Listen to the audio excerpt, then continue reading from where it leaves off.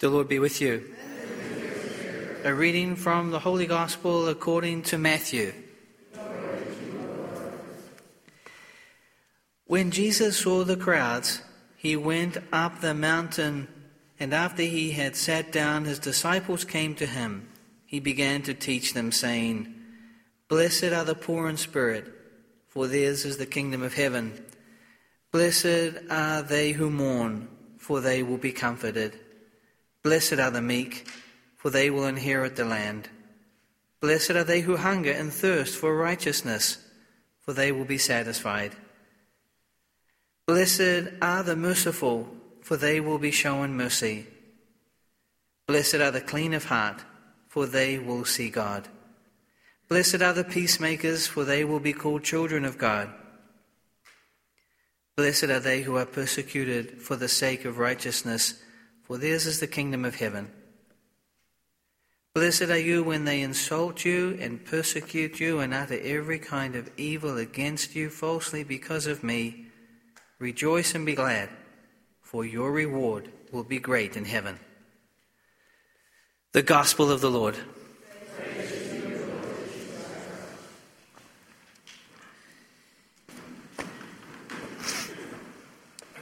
Funerals are never easy for anybody, especially the family. But there is something very hidden and very powerful about a funeral. And we are now experiencing that in our hearts. You can't sit here and be indifferent to what we are witnessing, experiencing, and hopefully understanding that me too one day will die. And Frank and Delores have given us a beautiful example of a life well lived. Perfect? Nobody. But a life well lived, I think each one of us can stand here and say, oh yes, they lived a good life. Because you can tell at the end how people live before they got to that point. So I'm going to highlight just a couple of things from the readings today. Just a few words that come out that hopefully will be of assistance to us as we journey through these next few weeks and next few months, and especially for the family gathered here. Chip and Lisa, the children, grandchildren, Art, just everybody who had such a special connection to them. Because in the Book of Wisdom we heard, grace and mercy are with his holy ones, and his care is with his elect.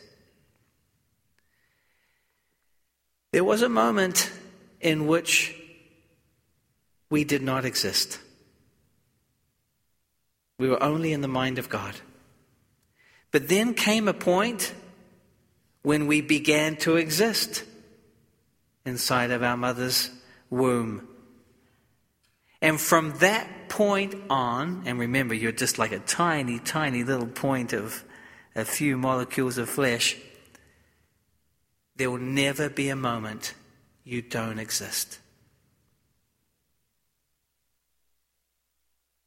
We fall asleep. We call it death. We call it the end of our earthly pilgrimage. But really, we could say we fall asleep and God takes over.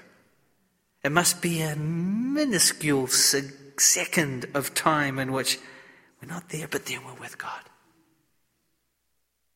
We'll actually hear it on Sunday. The story of Jesus going to his friend Lazarus. And he says to him, after a good few days, rise. That's what will happen to all of us. And it doesn't happen if we don't have grace and mercy. Before we didn't exist, we didn't need grace or mercy. But from that moment on that we existed, grace and mercy became very important for our eternal reward to live with God forever. In the second reading,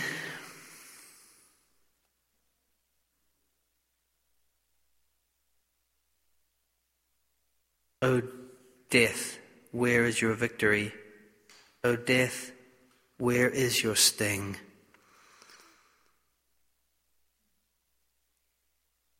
From that moment that we exist until this moment that we are celebrating today, the end of their earthly existence, there is suffering. And none of us can escape it. Their final laps were not easy. As I got to know them, and the first thing that Frank said was, "Father, we have to go out for lunch." Which we did a couple of times. And that was, maybe 2 years ago or so, 2 or 3. And so I felt close to them because they reminded me of my parents. And like Frank and Delores, the last laps for my parents were also complicated, challenging, and everybody needed to chip in, help out. And which was hard for me to do because I was a long way away.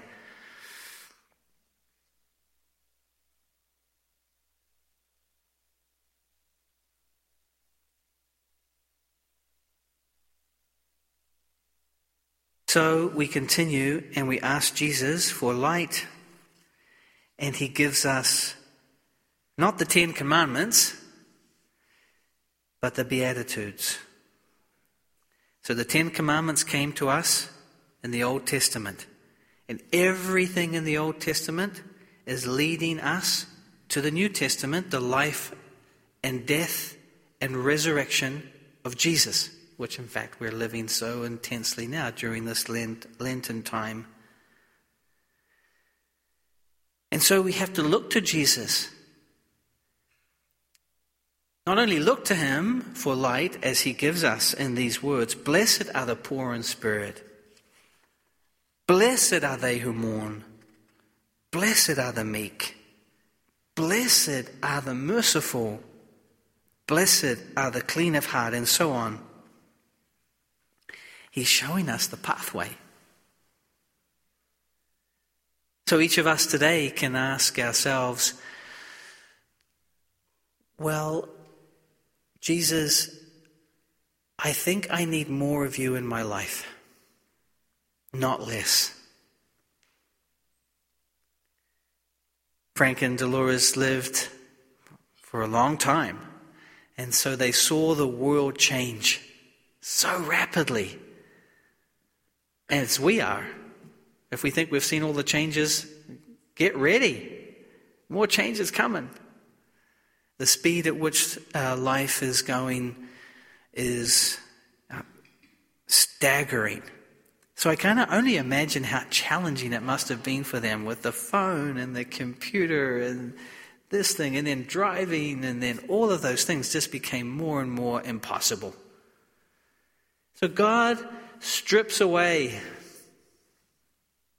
as we near our end. You know, probably some of you have hearing aids. Probably some of you have a cane. Probably some of you shouldn't be driving. Just kidding. Father, don't talk about that because that's a sensitive subject. Oh, when they tried to take the keys away from my father, it was, what do they mean? I would be the first to know I shouldn't be driving. Not easy. But in that stripping away, we're left with God. And all the distractions of life just sort of fall away. And then what are we doing? We're waiting. We're waiting.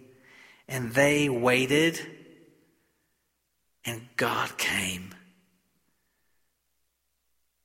when I went to see Delores, with Sister taking such beautiful care of her, she told me the story of the day before when Sister took the chair away from the side of her bed, and Delores, who wasn't speaking that much at that stage and seemingly sleeping, she says, "Where's the chair?" And Sister was like thinking, what chair is she talking about? And she puts the chair back because Delores then said, "That's God's chair." And that's the way God is. He's just sitting by our side all the time. So let us now, as we continue with the celebration of the Eucharist, place our lives and place them on the altar and know that Jesus today will abundantly answer all of your prayers. Together now let us stand as we present our petitions. God, the Almighty Father, raised Christ, his Son, from the dead. With confidence we ask him to save all his people, living and dead. For Frank and Delores, who in baptism were given the pledge of eternal life, that they may now be admitted to the company of the saints, we pray to the Lord. Lord, hear our prayer. For our brother and sister who ate the body of Christ, the bread of life, that they may be raised up on the last day, we pray to the Lord. Lord, hear our prayer. For our deceased relatives and friends, and for all who have helped us, that they may have the reward of their goodness, we pray to the Lord. Lord, hear our prayer. For those who have fallen asleep in the hope of rising again, that they may see God face to face, we pray to the Lord. Lord, hear our prayer.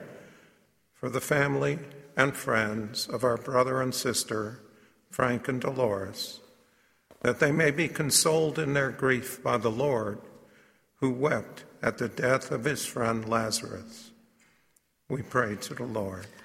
Lord, hear our prayer. For all of us assembled here to worship in faith, that we may be gathered together again in God's kingdom, we pray to the Lord. Lord, hear our prayer.